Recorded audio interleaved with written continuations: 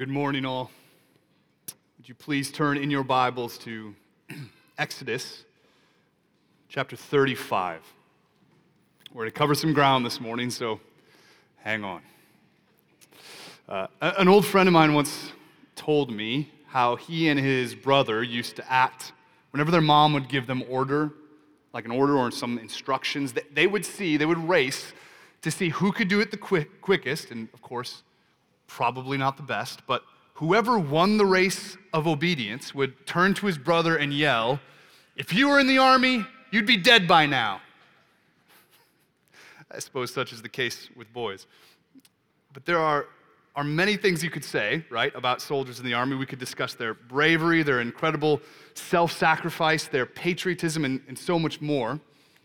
But one thing that might be crystal clear in what my friend and his brother picked up on at an early age is that one thing that's always marked the brave men who have served is this unyielding commitment to obey orders. I've had students in the past who, while they were in my class, were troublemakers, openly defiant and rebellious. And they graduate, and you as the teacher worry. And then you find out that they went into the military and they've come back to town, and you just don't recognize them. Their clothes have changed, their demeanor is markedly different, and one of the key things they communicate about that change is that in the military, they were taught the importance of authority, bringing order to chaos, and to obey orders immediately without question. Now, how often do you or I, when given orders from our bosses or spouses or whoever, immediately we begin to rationalize and ask ourselves if what I'm being asked to do makes any sense to me, and if I really need to do it that way, or maybe there's probably a better way. But obedience in the military is not simply so that immature young men can learn some structure, but obedience is demanded because life and death is in the balance. Obeying or disobeying orders in battle can mean the difference between completing the mission or you or your fellow soldier next to you dying in the battlefield. In short, obedience and disobedience have consequences. Now, stakes are rarely that high for you and me in our day-to-day lives. Whether or not my kids listen to me about picking up the toys in the basement, it's not a one-to-one correlation to soldiers on the battlefield, but it would be foolish to deny any connection at all. Every act of obedience or disobedience in all of life really does bring real-world consequences. And it's a truth, I would say, universally acknowledged that where there is disobedience, there is disfellowship. When orders in the army are disobeyed, lives are in danger and court-martials ordered. When commands are disobeyed in the workplace, reports are written up and jobs are on the line. When commands are disobeyed in the home, discipline and instruction, confession and reconciliation is needed. And as we saw in Exodus 32 and through 34, when the people of God disobey God, they experience disfellowship with Him. Now, remember Exodus 33, after the whole, what we'll call the golden calf fiasco. The Lord commands Moses to depart from the mountain, to go take the land that He had promised them, with one key difference: He would not go with them. Exodus 33:4 says, when the people heard this disastrous word, they mourned, and no one put on his ornaments. The blessed presence of God has been and always will be the defining feature of the people of God. And the structure of this large chunk of Exodus that we're going to look at today, and we're going to examine 5 chapters, so again, hang on. It reflects a lot of ways ground we've already covered. Exodus 25 through 30, Pastor Ryan preached, where God first details to Moses the intricate instructions to build the tabernacle for the expressed purpose of, Exodus 29:45, that I will dwell among the people of Israel, and I will be their God. And they shall know that I am the Lord their God, who brought them out of the land of Egypt, that I might dwell among them. I am the Lord their God. They were expected to obey God, to deliver on building the tabernacle that He had prescribed for the purpose of dwelling with them. However, we know everything went south when Moses went back down the mountain. Even though God had worked such incredible wonders before their eyes, had preserved them through the journey to Mount Sinai, and now had given them this gracious law, which was to serve as this covenantal glue between God and the nation. Not only that, but the God of the mountain was committed to dwell in their midst, Exodus 25, and let them make me a sanctuary, that I might dwell in their midst. Exactly as I show you concerning the pattern of the tabernacle and all its furniture, so you shall make it. This great promise, this ultimate goal of God to have for himself a people with whom he could dwell. It's sandwiched between the giving of the law in Exodus 20 through 24 and the command and instruction to build the tabernacle exactly as I show you. But instead of obedience, the people quickly abandon the God who saves. And they not only break the second commandment to make the golden calf, they put that pagan idol in their midst and give it their worship and esteem. In short, they disobey. And the difficult and humbling reality of this book that we've been walking through now for almost a year and a half, is that we can locate ourselves in these foolish, silly, petty, grumbly, sinful, disobedient Israelites. I have sinned. You and I have sinned. And like the Israelites, that sin it's just not this like ethereal, distant mistake, but it manifests itself in real and discernible ways. My sin is not simply being short-tempered, but it manifests and bears fruit in real life, specific situations like a sharp word I say to my wife. That's a real sin stemming from a sinful root that really does need to be repented of. There really is a earthly and fleshly old man that continuously needs to be put off and put to death. But what is also clear from this entire book of Exodus, but here also in our section today, is that the Lord has not abandoned his people. Despite their foolishness, despite their wickedness, he has purchased them, and he loves them, and he will not leave them as they are. So, if they are not to remain as they are, if we're not to remain as we are, then what does it look like to be a part of God's covenantal family? Now, this large text answers the simple question: what is Christian obedience? What is its source? What are its discernible markings? And what does it bring about? So, as we survey this large section, we will see 4 different marks of obedience: what it is and what it is not.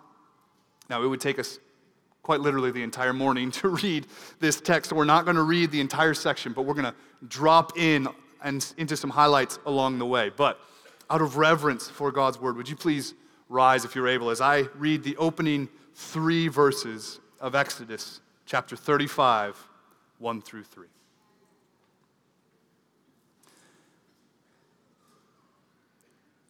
Moses assembled all the congregation of the people of Israel and said to them, "These are the things that the Lord has commanded you to do.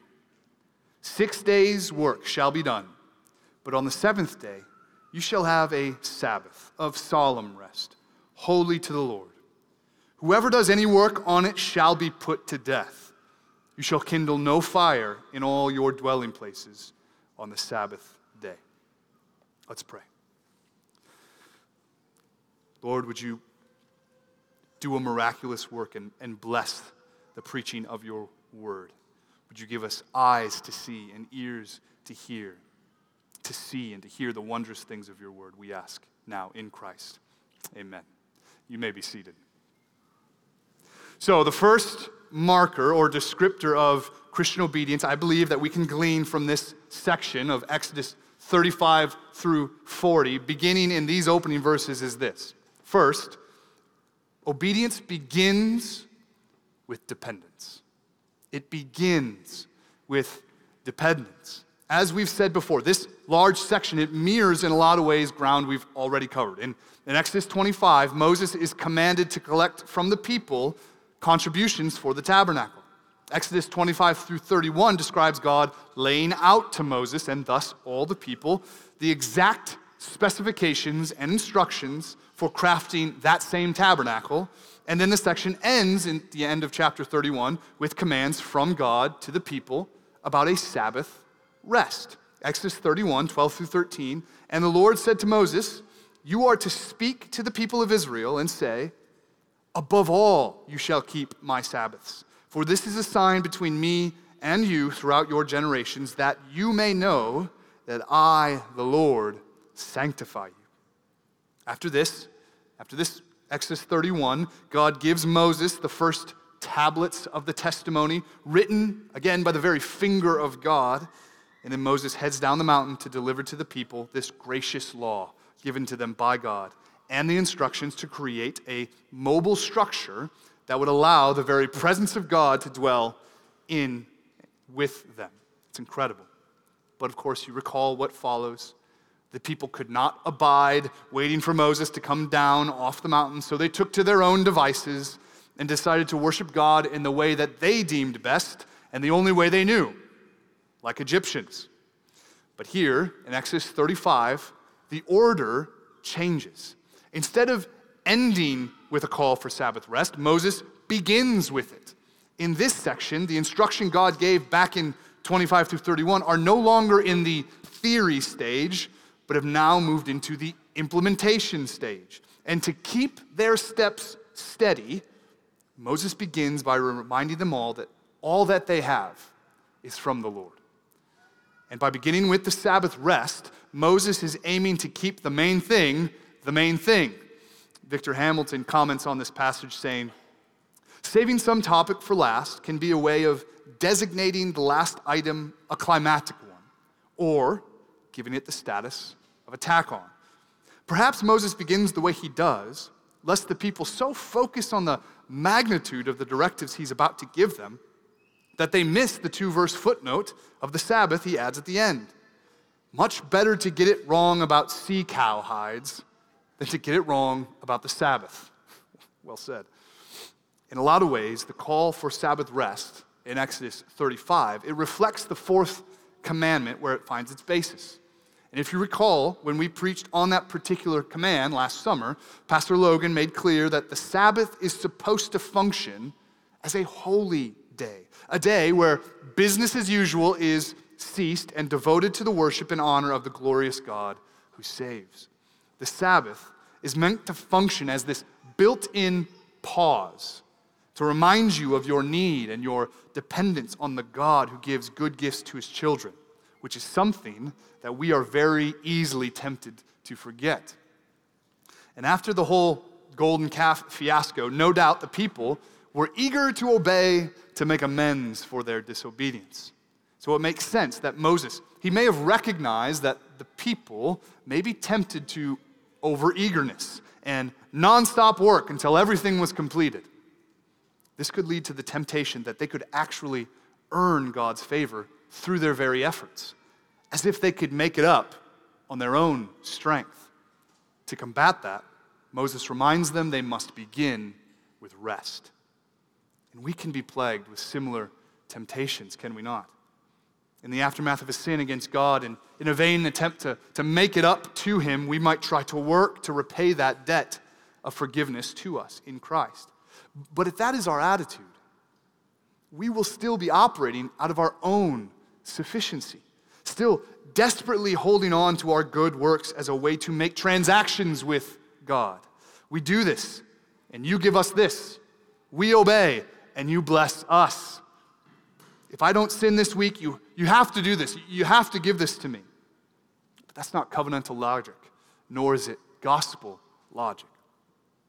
All we have, all that we are, is a gracious gift from God to us. And that greatest gift to us is his Son, our Lord Jesus Christ, who, through his life, death, resurrection, has purchased us for himself. Any obedience we do, and to be clear, we must do, finds its origin not in our own strength, but as a gracious provision of God to us in Christ. Recall this majestic passage in Ephesians 2. For by grace you have been saved through faith. Critically, this is not your own doing. It is a gift of God, not as a result of works, so that no one may boast. For we are his workmanship, created in Christ Jesus for good works, which God prepared beforehand that we should walk in them. Our obedience, these good works Paul mentions, are solely based in the glorious gift of grace from God to us in Christ Jesus. That must be our foundation, where we begin and where we end. If we're going to understand our obedience and what we are called to do, it must be very clear that it begins with our desperate need, and particularly our need for a gracious and glorious Savior. And good news, my friends, we have such a Savior. Number two, our obedience is marked by sacrificial giving. It's marked by sacrificial giving. Now, anyone who's ever built a building or simply done any home project, which I know I've done plenty, knows that there are two vital steps that must be undertaken before a shovel is put in the ground or a board is cut. Plans and materials. Those two things. The Israelites have been given the plans, and now they're called to gather the materials. Exodus 35, 4 through 5. Moses said to all the congregation of the people of Israel, "This is the thing that the Lord has commanded. Take from among you a contribution to the Lord. Whoever is of a generous heart, let him bring the Lord's contribution." Notice, Moses' call is grounded in the command of God, but it's also marked by a certain disposition, this generous heart. This is another critical reason why Moses begins this renewed process of building the tabernacle, which was interrupted by their disobedience with the golden calf, by highlighting their dependence on God. All that they have, their very freedom, food in their bellies, protection from their enemies, and even the materials by which they can use to create this tabernacle, is a gift given to them from the gracious hand of God. Remember the actual Exodus event, all the way back in chapter 12. Exodus 12. The people of Israel had also done as Moses told them, for they asked the Egyptians for silver and gold jewelry and for clothing, and the Lord had given the people favor in the sight of the Egyptians, so that they let them have what they asked. Thus, they plundered the Egyptians. No Israelite standing at the foot of Mount Sinai, hearing Moses' command to contribute to the tabernacle material, could honestly say that they had purchased this silver and gold on their own, that they had earned it, as if it was theirs by right. No, all of what they had was theirs solely because of the sovereign, majestic, glorious wonders and provision of the Lord. So it is with us. I find I'm most hesitant to give when I'm concerned about my own financial security or my own sense of, no, this is mine. How foolish of me. Had not the Lord proven the provision for the Israelites over and over and over again in the wilderness and now at the mountain? Has he not provided for you and for me every morning, even this morning? Paul makes the same connection when he commends to the Corinthian church, the Macedonian church. The churches in Macedonia, although buried in affliction and persecution and extreme poverty, they gave abundantly. Paul names this act of giving not as just some charitable, honorable thing, but he gives glory to the source of it by calling it the grace of God that has been given to the churches in Macedonia. And he makes it crystal clear when he connects their giving to the majestic work of Christ in 2 Corinthians 8, verse 9, this famous passage. For you know the grace of our Lord Jesus Christ, that though he was rich, yet for your sake he became poor, so that you by his poverty might become rich. That is scandalous. That is amazing grace. That's the gospel we love put into financial terms. It's the bedrock of this cheerful giving that will later Paul will talk about in 2 Corinthians 9. And I pray that that might be said of Emmaus Road Church, that the grace of God has been given to this church, overflowing and abundant and joyful giving, even in the midst of inflation and financial uncertainty. And look how it resulted in the Israelites back in Exodus 35. And pay attention to the motivations of the people. Exodus 35:20. Then all the congregation of the people of Israel departed from the presence of Moses, and they came, everyone whose heart stirred him, and everyone whose spirit moved him, and brought the Lord's contribution to be used for the tent of meeting and for its service and for the holy garments. So they came, both men and women, all who were of a willing heart, brought brooches and earrings and signet rings and armlets, all sorts of gold objects, every man dedicating an offering of gold to the Lord. All the men and women, the people of Israel, whose heart moved them to bring anything for the work that the Lord had commanded by Moses to be done, brought it as a free will offering to the Lord. The people were not being forced to give. They were not giving out of some compulsion or duty or force. They gave willingly as the Spirit of God moved in them and as their hearts were stirred. And critically, the people did not just give of their finances and material possessions as if those are the only things that come to us by God's gracious hand, but they gave their time, gave their energies, their skills. Look at Exodus 36:2. And Moses called Bezalel and Oholiab and every craftsman in whose mind the Lord had put skill, everyone whose heart stirred him up to come to do the work. And look how it overflows in abundance, 36, 3-5. And they received from Moses all the contributions that the people of Israel had brought for doing the work of the sanctuary. They still kept bringing him free will offerings every morning so that all the craftsmen who were doing every sort of task on the sanctuary came, each from the task that he was doing, and said to Moses, "The people bring much more than enough for doing the work that the Lord has commanded us to do," starting with their dependents, marked by generous, glad-hearted, sacrificial giving of their time, of their material. We are starting to see a wholly new Israel, one marked by faithfulness and obedience. May the same be said of us. Number 3, the third mark of Christian obedience. Obedience manifests in acting the miracle. Acting the miracle.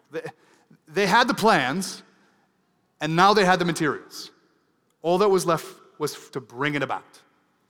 It might be tempting to say, hey, we did it. We've rested in the provision of God. We've brought forth all our materials. Now let's just sit back and see what God will do. But that's not how God works. God's incredible, miraculous promises, made secure and yes and amen in the finished work of Christ, that it never excludes human agency. Rather, it is through weak, broken vessels that the glorious gospel of our Lord Jesus Christ is displayed through our obedience. Look at how this looked in the Israelite camp, Exodus 39. Thus, all the work of the tabernacle of the tent of meeting was finished. And the people of Israel did according to all that the Lord had commanded Moses. So they did. And Moses saw all the work, and behold, they had done it. And as the Lord had commanded, so they had done it.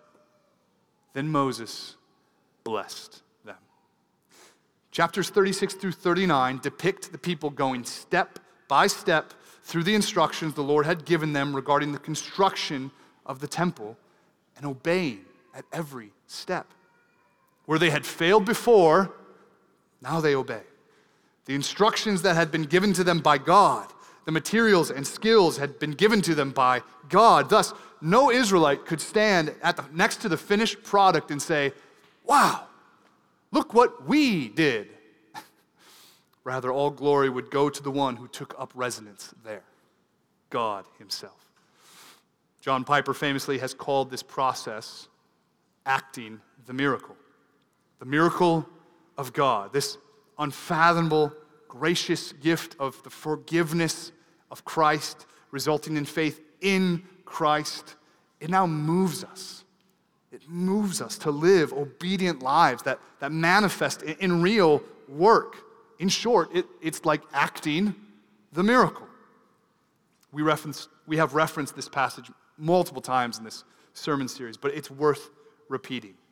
Paul in Titus chapter 2 says, "For the grace of God has appeared, bringing salvation for all people, training us to renounce ungodliness and worldly passions, and to live self-controlled, upright, and godly lives in this present age, waiting for our blessed hope, the appearing of the glory of our great God and Savior Jesus Christ, who gave himself for us to redeem us from all lawlessness and to purify for himself a people for his own possession who are zealous for good works." The same grace that appeared in Christ, resulting in our salvation, is the very same grace that now trains us to live obediently in this present age. Because of Christ, and only because of Christ, we are able to obey the commands he gives us. Not perfectly, of course. We're still waiting for the fullness of our holiness when our Lord appears again in glory. But that glorious gospel, it has implications in our daily life now, in how I interact with my wife, how you interact with your wife or your husband or your kids or your roommates or your jobs, everything. The command of God really must be obeyed, but not as a way to earn favor from God or to put him in our debt somehow. How could we ever do that? For from him and through him and to him are all things, so that he alone gets all the glory forever. And my friends, we must guard our hearts from assuming that every call to obey the commands of God is legalism. Our dear friend Jeff Purswell, he just says it so well when he says this: every command in Scripture is an invitation to come to God, to encounter God, and to receive from God faith-filled, undaunted resolve to magnify Christ with all that we are. With all that we are. So my friends, accept the invitation of our Lord's commands. Act the miracle, starting first with our desperate need for God's provision to us in Christ, allowing that grace to have its way in our hearts and to manifest in cheerful giving of ourselves to others. That must result in living that out in our everyday lives and rejoice in the result of that obedience.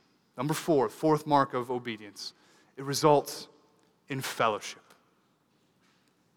Remember the goal of this entire tabernacle project. Exodus 25, 8 through 9. And let them make me a sanctuary, that I might dwell in their midst. Exactly as I show you concerning the pattern of the tabernacle and all of its furniture, so you shall make it. You see, obedience is never an exercise in futility. It's never just do it because I said so. No. The goal of this project was stated at the very beginning: fellowship with God. That is the ultimate goal of the entire book of Exodus.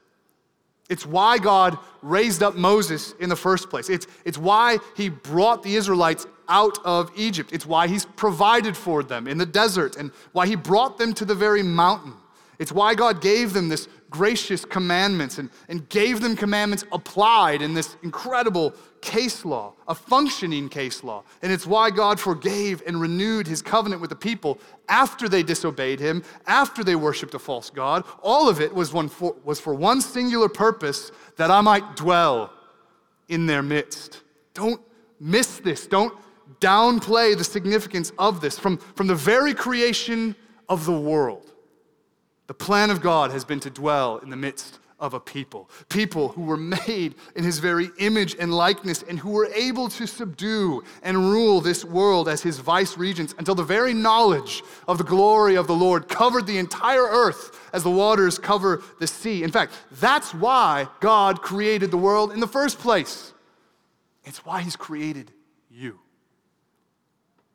Exodus 35 through 40, it's not some boring reading of some people group in the desert constructing a tent. Cosmic realities are at play. The Israelites' faith, their trusting in the promises of God, it brings unity among the people and will end in the very glory of the Lord descending off the mountain and into their midst. He is committed to go with them and to make a way to be with them. When considering our obedience to the commands of God, when we consider the fruit of the Spirit and its evidence in our lives, are we aware of the goal? Are we aware of becoming more and more like Christ? As we approach Christmas and as we ponder the birth of a child in some nondescript town, in some back alley shed to a couple of no-name people from nowhere, are we aware of what gift has been given? John knew it. John knew it and saw it. John 1:14. And the Word became flesh and dwelt among us. And we have seen his glory, glory as of the only Son from the Father, full of grace and truth. That's who we worship. That is the greatest gift of all. Through the glorious person of Jesus and his redeeming work on our behalf, you and I now receive something unimaginable. God himself. And when we receive that glorious gift of his fellowship, it manifests itself in godly obedience. I don't believe anybody has said it better or could say it better than Jesus, as he sums it up in John 15 when he says, "Abide in me, and I in you. As the branch cannot bear fruit by itself unless it abides in the vine, neither can you unless you abide in me. I am the vine. You are the branches. Whoever abides in me and I in him, he it is that bears much fruit. For apart from me," notice, apart from me, "you can do nothing. If anyone does not abide in me, he is thrown away like a branch and withers. And the branches are gathered, thrown into a fire and burned. If you abide in me, and my words abide in you, ask whatever you wish, and it will be done for you. By this my Father is glorified, that you bear much fruit, and so prove to be my disciples. As the Father has loved me, so I have loved you.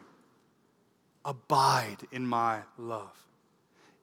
If you keep my commandments, you will abide in my love, just as I have kept my Father's commandments and abide in his love. These things I have spoken to you." Why? "So that my joy may be in you, and your joy may be full." Don't you want your joy to be full? Don't you want to abide in this gracious Savior's love? How do you do that? Jesus tells us. If you keep my commandments, you abide in my love. My friends, obedience is possible, and the presence of God accessible to all who belong to Christ. The great hymn writer J.H. Sammis puts it perfectly in this, his famous hymn, "Trust and Obey."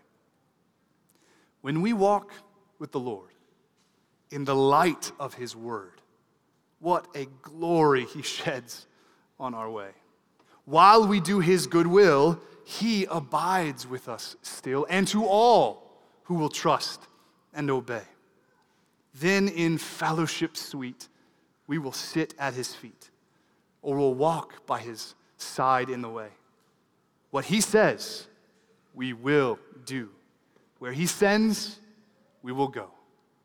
Never fear, only trust and obey.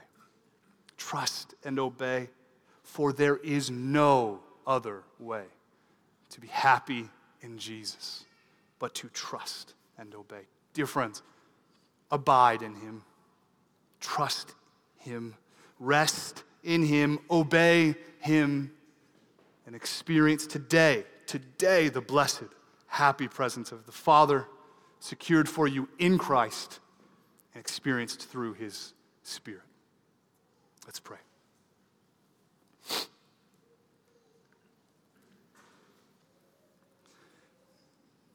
Father, we don't want to be the branches that bear no fruit, that are gathered and thrown into the fire. Recognize, left on our own, that's exactly what we are. And yet, you have not abandoned us. You have not left us alone. In spite of our weakness, while we were still sinners, Christ died for us. And that death now means we belong to you. We abide in you as you abide in us. Oh God, would you give us your Spirit more this morning? Keep steady our steps. Help us along the way. Guard our way. Because we want you. We're looking to you until the end when we will finally see you face to face. Oh God, we long for that day. But even now, in this present age, would your grace be manifest among us? May you receive all the glory that is due you, for from you and to you, through you are all things. To you be the glory forever. Amen.